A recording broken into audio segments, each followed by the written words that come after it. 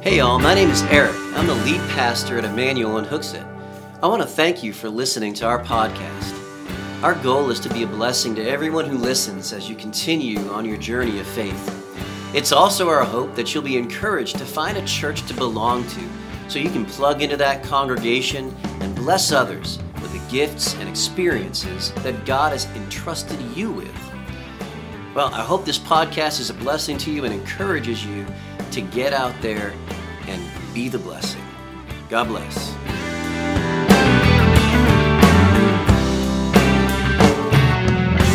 Stories. We started this series on stories 3 weeks ago, and the greatest story we started with was the greatest story ever told, the story of Jesus. How that he came to earth, God in the flesh, that he lived for 33 years. He grew up, the Bible says he grew in wisdom and stature. And then he went to the cross.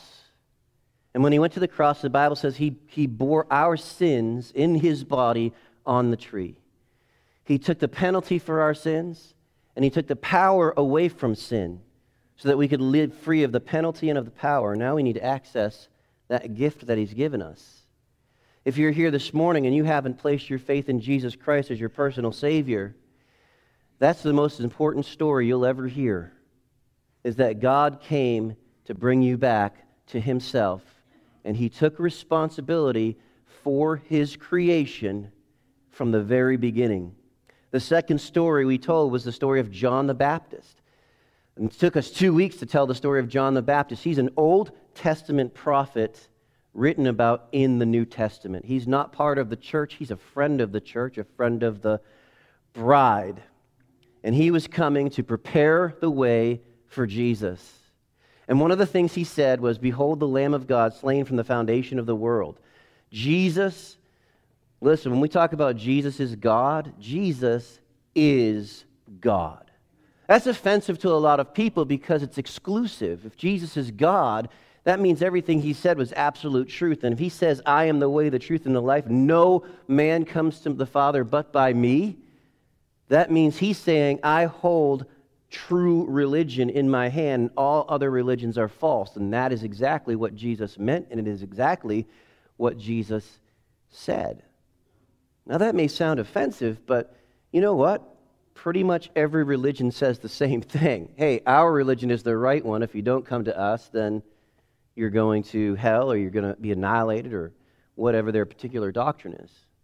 The main difference between Christianity and these other belief systems is that our good works and our good deeds, our good service, our morality follows our security. You tracking with me? I'll borrow a Chandler saying. You tracking with me? Coming to Jesus by faith alone secures for us the forgiveness of our sins and an eternity with God. It brings us into the family of God via adoption, and God becomes our Father. That's security. And the Bible says, "My sheep hear my voice, and they follow me, and I give unto them eternal life, and no man is able to pluck them out of my hand.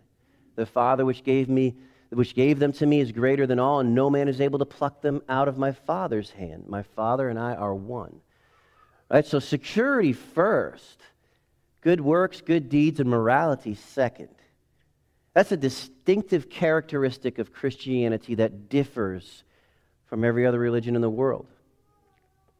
The third story that we're going to look at this morning is a story of this amazing woman.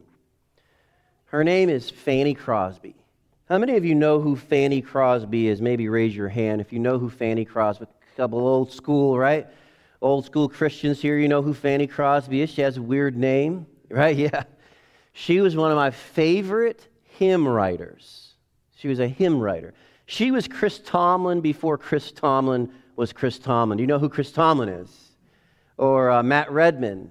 Some of the most influential worship composers of our generation, Chris and Matt. Fanny was them back in the 19th century.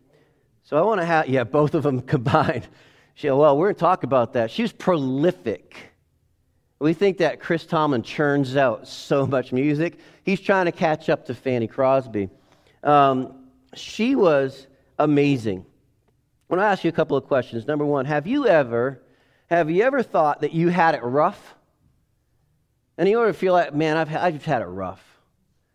I've had a rough life. Anybody? Is that just me? Man, I've had it rough. Now, those of you that are our guests, you might not know what I mean by that, but I've had it rough. I have a daughter with cerebral palsy, and she's been in a wheelchair all her life, and she's had thigh derotation surgery, and it's as bad as it sounds. They cut her thigh all the way through, and then they turned it, and then they steel plated it, and it was awesome. Not really. And then we had 2 other kids 10 years later. And then Kirsten developed psychosis, which was far worse than her physical disability. So when I say that we've had it rough, I kind of mean that we've had it rough.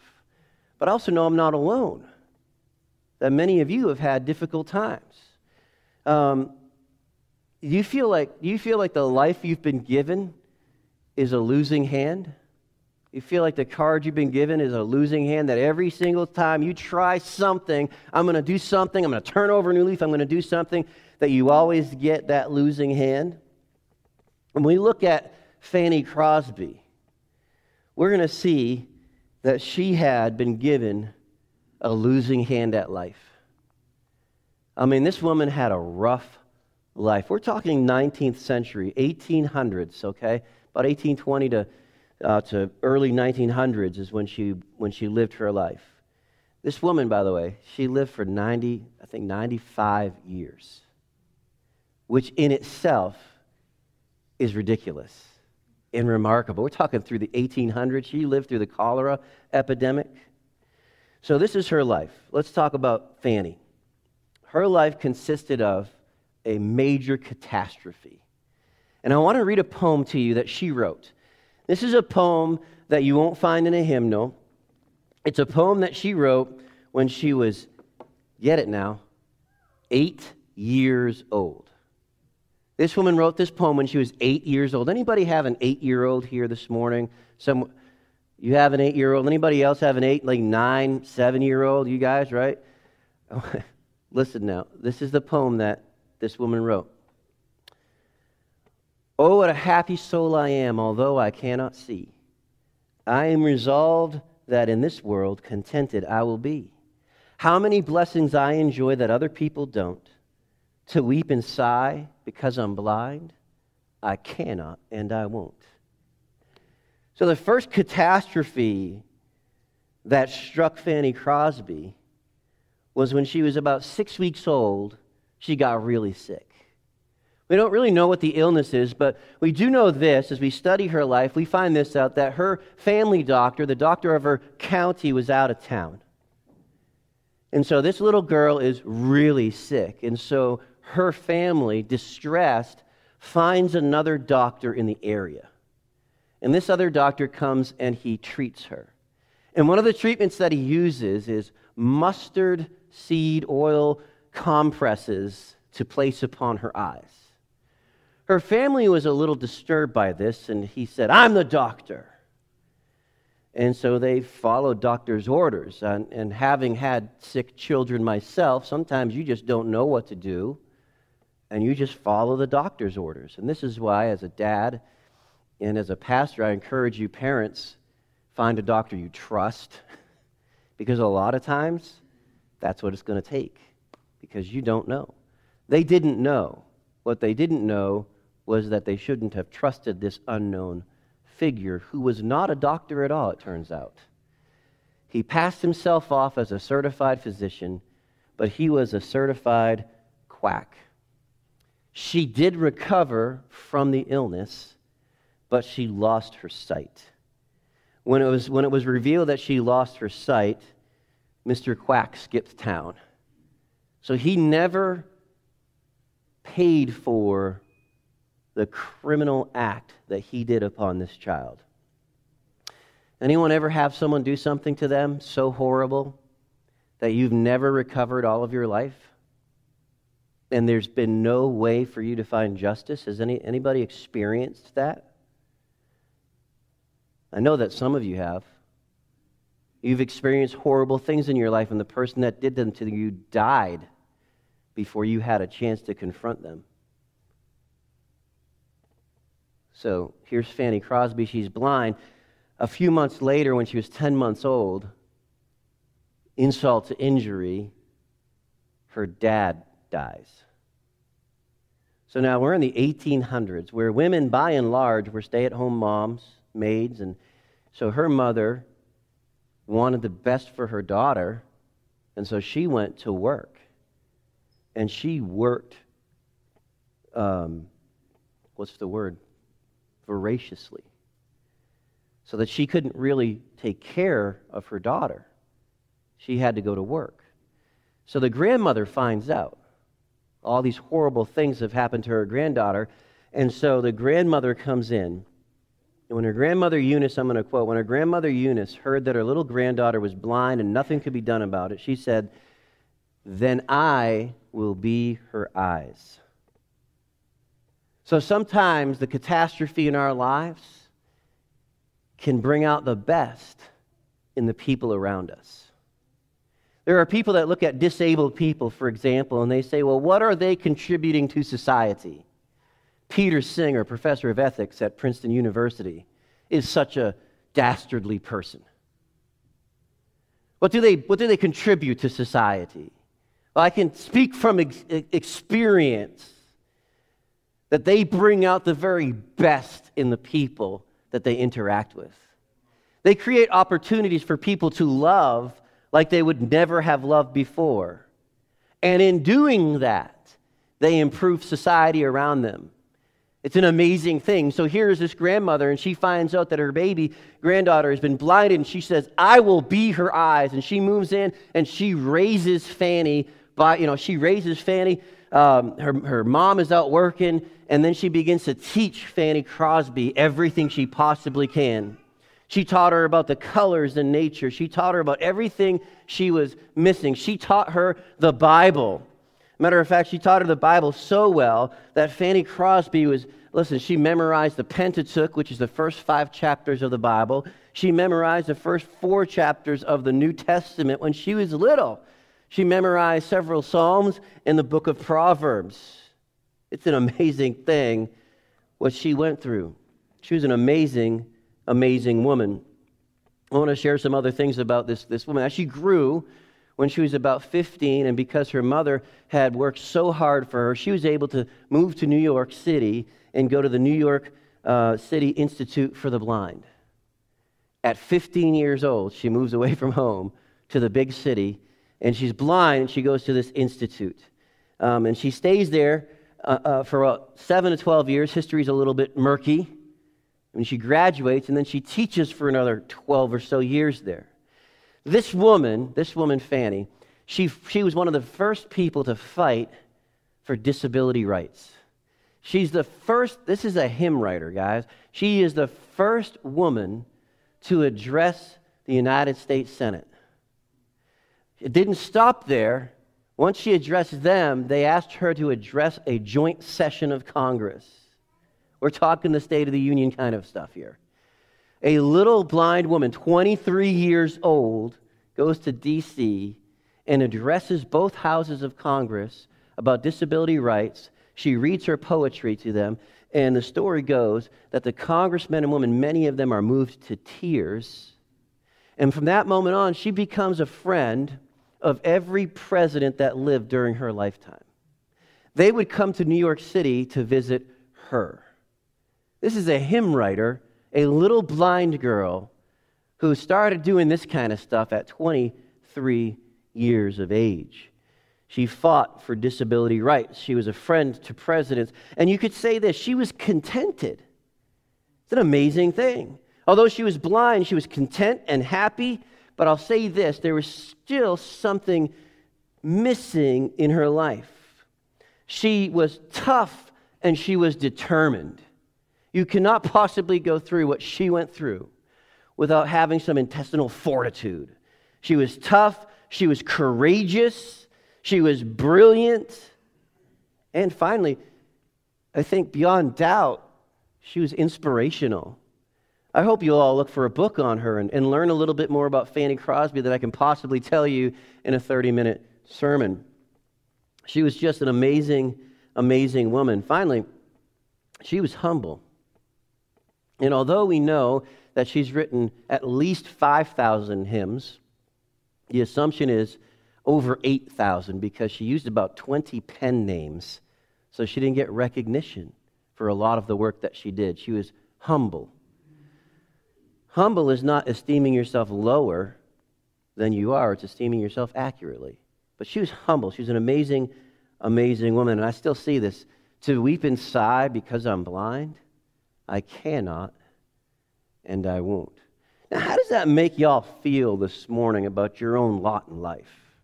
Anyone been walking around saying, woe is me? Woe is me?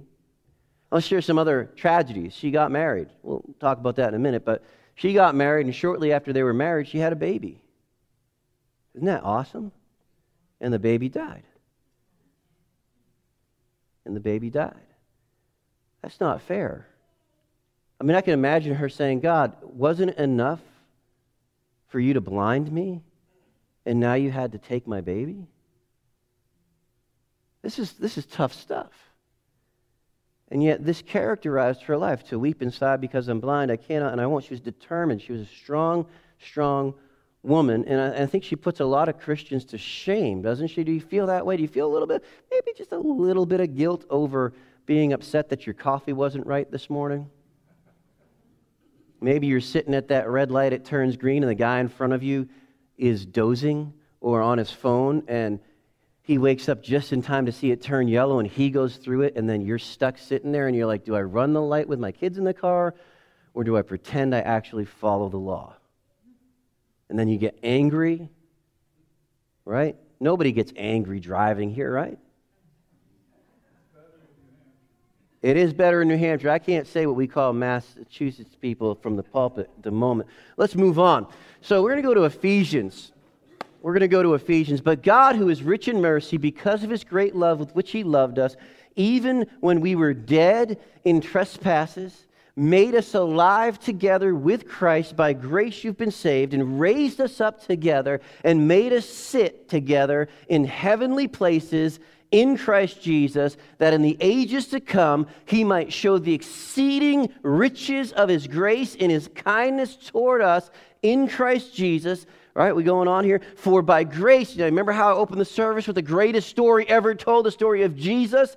That is the story of grace. He gives us what we do not deserve. He pours favor out upon us, and all he asks for us is to repent and believe.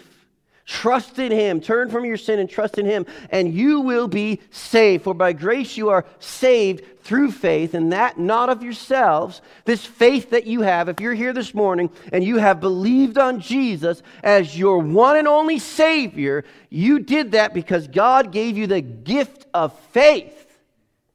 Some of y'all think I drummed faith up. No, you didn't. And a matter of fact, if you're here this morning and you feel the stirrings of belief in your heart, that is God the Father granting to you the gift of faith. You ought to act on it and trust in Jesus. He is the only one that can save your eternal soul from an eternity in hell. He is the only one that can save you from the power of sin, not just the penalty of sin. By grace you've been saved through faith, and that not of yourselves. It is a gift of God, not of works, lest anyone should boast. Now, we go on. Now, remember what I said a moment ago? Right? At the opening statements, right? The opening statements were religion, right? Christianity is security first, service second. You say, where's the Bible evidence of that? You just read it with me. Security first. By grace you've been saved through faith, not of yourselves. It's a gift of God, not of works, lest any man should boast. Security first, service second, for we are his workmanship, created in Christ Jesus for good works, which God prepared beforehand that we should walk in them. Security first, and then he has laid a path out from the beginning of the world for us to walk in. But security first. Y'all can't walk in the path he's laid for you until you know him. Oh, that's good stuff. Preach it. I will. I am. Listen, there's another hymn writer. His name is John Newton. John Newton, we should do John Newton's story. John Newton wrote the song Amazing Grace. Matter of fact, there's a major motion picture based on his life. I can't remember what it's called. Might be called Amazing Grace. You should look it up. It's tremendous. John Newton was a slave trader. You want to talk about someone that had a rough life. John Newton had a rough life, and he became a rough man. And one day he was saved, and he wrote the story Amazing Grace, and he looked at his life, and there's almost nothing worse. Is there anything worse than a slave trader? The things that he had done were unforgivable, and yet he found mercy and grace in the eyes of Jesus, and then he fought to end slavery. He's an amazing man. And he wrote that song, Amazing Grace, and in the song he said, I was blind, but now I see. And I felt that was fitting for the story of Fanny Crosby, because as we've read, she's kind of gone through it, hasn't she? She's gone through some terrible things, and she's endured in a remarkable way. She has lived, remember when she was 8 years old? What did she say? Anybody remember that? Because my brain is broken. Let's see what she said. To weep and sigh because I'm blind. I cannot and I won't. Listen, that was when she was 8 years old. And much of the other things that she did and said came before she was 30. She was addressing Congress at 23. She was a tremendous example of perseverance, of endurance. And let me share this with you this morning. For those Christians that are feeling a little bit down, like I have been a woe is me Christian, and look at this little girl, 8 years old, this little blind woman, 23 years old. Look what she's accomplished. Look at how she's lived her life with such courage and such dignity, and she refuses to feel sorry for herself. What a wonderful and amazing Christian woman. She wasn't. She was not a Christian woman until she was 30 years old. How many of y'all like sit and go, wait a second? Really? Yeah, really. So she had all of this endurance, all of this persecution, all of this contentment, and she didn't even know Jesus. She just was one of those naturally strong people. And she had an amazing grandmother. And here's the other interesting thing. She was religious. She was religious. How many of you all have memorized the first 5 books of the Bible? I'm a pastor. I haven't. I've memorized chunks, but I don't even know if I've memorized an entire chapter. But praise God for Awana Sparks. Memorization is fantastic. She memorized the first 5 books of the Bible, the first 4 books of the New Testament. Remember we shared that? That's amazing and remarkable and religious, but she didn't know Jesus. She was not a believer. She was not saved. If she would have died, she would have gone to hell, and yet she was tremendous. That makes me feel even worse. And honestly, can we just be real here this morning, Christians? If you're a Christian, it should make you feel guilty. And somebody chimes in. It should prick your conscience if you have been living a woe is me life as a believer in Jesus. Because here's someone that didn't believe and probably had it a little worse than you. 19th century, first of all, woman in the 19th century. Secondly, blind in the 19th century. And yet, an amazing testimony to grit and determination. But you remember when I said she was contented, but there was something missing? This is what was missing. She had to fight for her contentment. She had to be determined. It was in her own strength, her own toughness, that she found contentment. But one day, she went to a church service with a friend of hers. They'd been attending for several weeks. It was during the cholera outbreak. And the cholera outbreak was taking lives left and right. You think COVID-19 is bad? I'm not going to say anything about that, but it wasn't as bad as this. And people were fearful for their lives, and unfortunately, unlike today, fortunately unlike today, depending on which side you're looking at, they turned to God. They started going to church. They wanted to find out, is there life after death? Because my friends are dying, And revival broke through. And God did an amazing work. And she's going to this church, and her friend is taking her. Her friend is a believer, but he's not shoving the Bible down her throat. He's not shoving the gospel down her throat. He's just being a friend to her, bringing her to church, and something clicked. Remember, her grandmother had fed her the Word of God all the while she was growing up. That's called planting the seed. And this friend of her took her to church, and that's called watering the seed. She went to bed that night. She had a dream. And in her dream, her friend was dying. And her friend looked at her and said to her, "Will I see you in heaven with me?" And in that dream, she realized she didn't know. She didn't know. In that moment, she turned her life over to Christ Jesus, who saved her eternal soul and became her Lord and Master. And then her life took another turn. Let's take a look at Philippians chapter 4. I told you we're going to work through a couple scriptures today because this is church, and we don't just tell stories about people. We tell stories about people whose stories intersected with the person, Jesus, and what happened, right? So here she has an intersection with Jesus. She places her faith in Jesus once and for all. And we want to look at first at Philippians chapter 4. This is one of my favorite passages of Scripture. Many of you that have known me for a long time, I call these my Kirsten verses, starting back at verse number 4, but we're going to focus on 10. This is a passage of Scripture that carried me through some of the worst trials in my life. But verse number 10 says, "But I rejoice greatly that now at the last your care for me has flourished, though you surely did care, but you lacked opportunity." Now, Paul the Apostle is addressing a church at Philippi. If you want to know more about this, get on our Facebook page at 7 o'clock on Wednesday night. Peter Clow is going through, I think you're entering the last chapter this week, aren't you? He's entering chapter 4 this week of Philippians. It's an online study that he is doing for our church. Anyways, I'm going to steal a little bit of it. I apologize. Brother, I love you.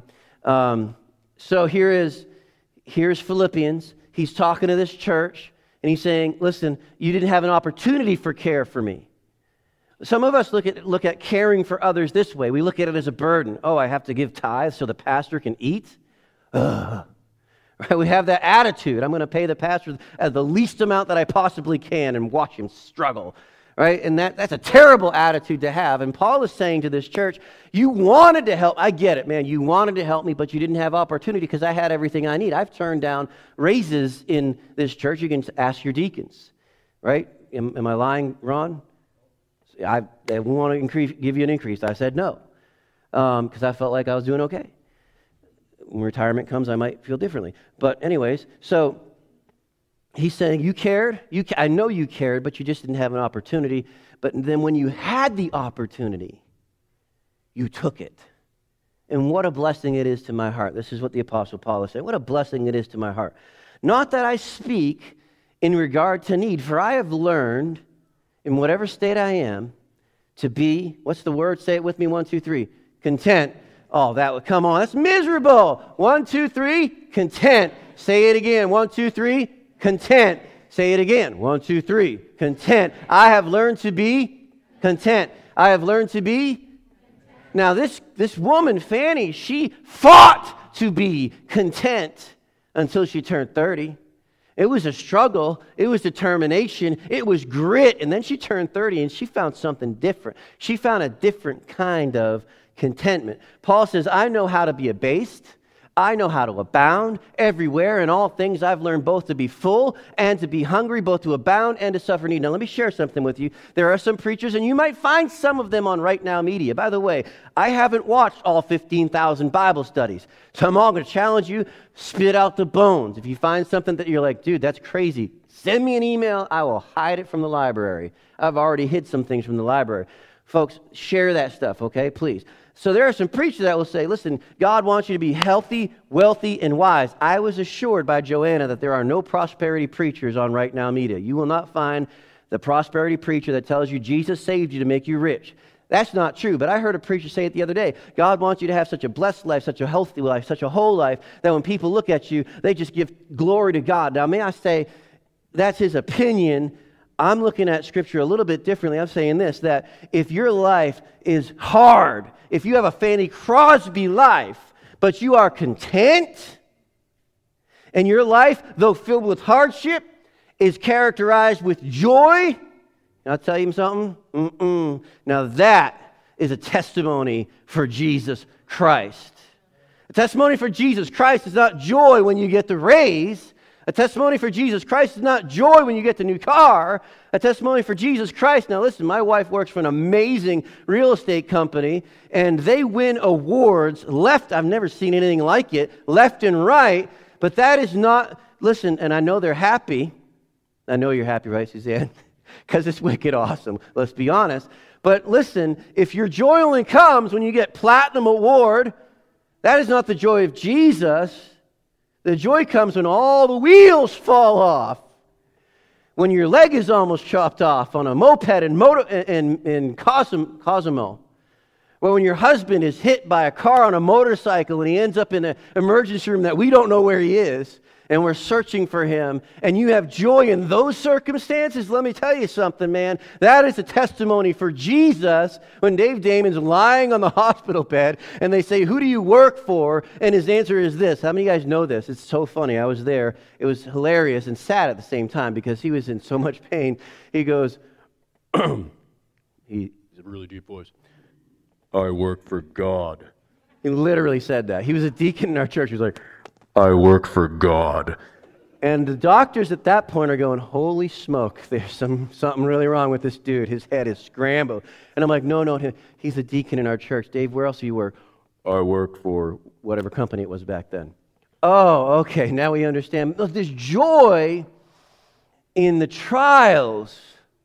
And then there's faithfulness with the platinum awards, and faithfulness when you are living the high life. This is what Paul said. He said, "I've learned how to be abased, and I've learned how to abound." Now, there are some people who cannot abound and stay faithful to Jesus. Did you know that? I have a friend of mine. He started a business. He is a recovering heroin addict, and he was doing fantastic. And then his business started picking up. He would tell you this testimony himself if he could. He's not here, but his business started picking up. He started making money hand over fist. He was becoming more and more and more successful. And he did not know how to be content when he was abounding. And he turned back to heroin. See, folks, there's a contentedness that comes from Jesus that's different than the contentedness that comes from your own grit and determination. And then he says this. He says, "I can do all things through Christ who strengthens me." Pet peeve number one. Nate plays football. How many of you guys know that? If you've been in my church for 5 minutes, now you know. Started at linebacker this last week and tackled one of his nemesis as he tried to go through the line. It was a great thing. And Londonderry High School, where he goes, is the arch nemesis of Pinkerton Academy in Derry, where I went. And Derry had won the MAC plaque. It is a rivalry of monumental proportions, right, Rachel? Rachel goes to Londonderry. Last year, you guys won the MAC plaque, right? I think it was last year or the year before. First time in 18 years. That's how bad Londonderry is. Come on. They won MAC plaque this weekend. It's huge. His team killed their team. The JV team killed the JV team. The varsity team killed the varsity team. But if I ever see my son put Philippians 4:13 on his eye black, and he says, "I can win this football game because Jesus is my strength," I'm going to slap my son. Because he is not talking about winning the Olympics. He's not talking about winning at life. You know what I'm saying? Listen, I can be an Olympic athlete because I can do all things through Christ who strengthens me. Can you see this? This is not an Olympic athlete. Now, if God wanted me to be an Olympic athlete, I could be one if He wanted me to be one. He's going to have to do a lot of work. He's going to have to do a lot of work, both up here, in here, and all this. But that's not what that verse means. Some of y'all have been claiming this verse for your life, and you're claiming it incorrectly because remember, context, church, we say this all the time. What is it? Context is king. Context is king. And the context of this verse is I can be abased. That means I can be brought low. And I can abound because Jesus is my strength in all circumstances. That is what he means. I can do it when I'm making money. I can do it when I got a hand out. I can be full of joy in every circumstance because Jesus is my strength. Now, again, if you've been using that verse to try to win the Olympic ice skating competition, I say God bless you, but you've been using it out of context. He's talking about this: true contentment. True contentment can only be found in the person of Jesus Christ. This is the coolest thing. Leading up to this, he said, whatever things are true, whatever things are holy, whatever things are just. He gives a list of about 7 or 8 things. He says, think on these things. Think on these things. Now, the cool thing is when you begin to study that out and you look at those characteristics that the Apostle Paul tells you to think on, by the way, that's chapter 8, right? Chapter 4, verse 8, rather. Think on these things. If you look at those things, what they are pointing you to is Jesus. It's Jesus. He said, whatsoever things are of a good report. How many of y'all know what the word gospel means? The word gospel means good news, good report. Whatever's a good report, man, it all points to Jesus. True contentment comes from Jesus. It does not come from relief of worldly suffering or trials. True contentment doesn't come when God comes in and heals you. True contentment doesn't come when God gives you that dream job. True contentment doesn't come, listen, when you find that the man of your dreams or the woman of your dreams. That's not true contentment. Can I tell you something about Fanny? She was 38 years old before she got married. I know some of y'all single people, you have hit pause on your life, and you're so angry and bitter with God because He has not given you a spouse. Fanny was 38 before she finally got married, and then her child from that marriage died. True contentment doesn't come from strong determination. It doesn't come from relief. It's found in the person of Jesus as your constant friend and companion through it all. And I tell you, the very best times in my life, have not been the times when everything was going right. It's also not been the times when everything was going wrong. Don't get me wrong. It has been the times when I have been the most aware of the person of Jesus by my side. Nothing compares to having your vision and your heart filled with the person of Jesus. Nothing compares. Sin, addiction, you name it, it pales in comparison to the joy that's found in Jesus. Trials and troubles, He walks in them with you. She didn't marry until she was 38, but you know what she did do? She served others. Some of y'all, you're waiting on your miracle and God says no, or God says wait, and so you just press pause and you are not content and you're bitter and angry. What you should be doing is you should be following the example of this amazing godly woman. She got busy. She got busy. She wrote, as I said, 5,000 to 8,000 hymns. Some people estimate 10,000. She served as a nurse. This little blind woman served as a nurse during the cholera epidemic. Matter of fact, she thought she contracted the illness and she gave herself a dose of the insane medication that they were handing out. You'd think she would have learned. Didn't tell any of her friends because she didn't want them to worry. She made it through and she continued to serve others. She went to jails to share the gospel of Jesus and to sing her song. She was a renowned harpist. And as we already mentioned, a prolific poet. And she would go to these prisons, she would go to these jails to share the hope that's in Jesus. She would go to rescue missions, where the men in these rescue missions, listen, they were rough and they were tumble and they were broken and they were bad.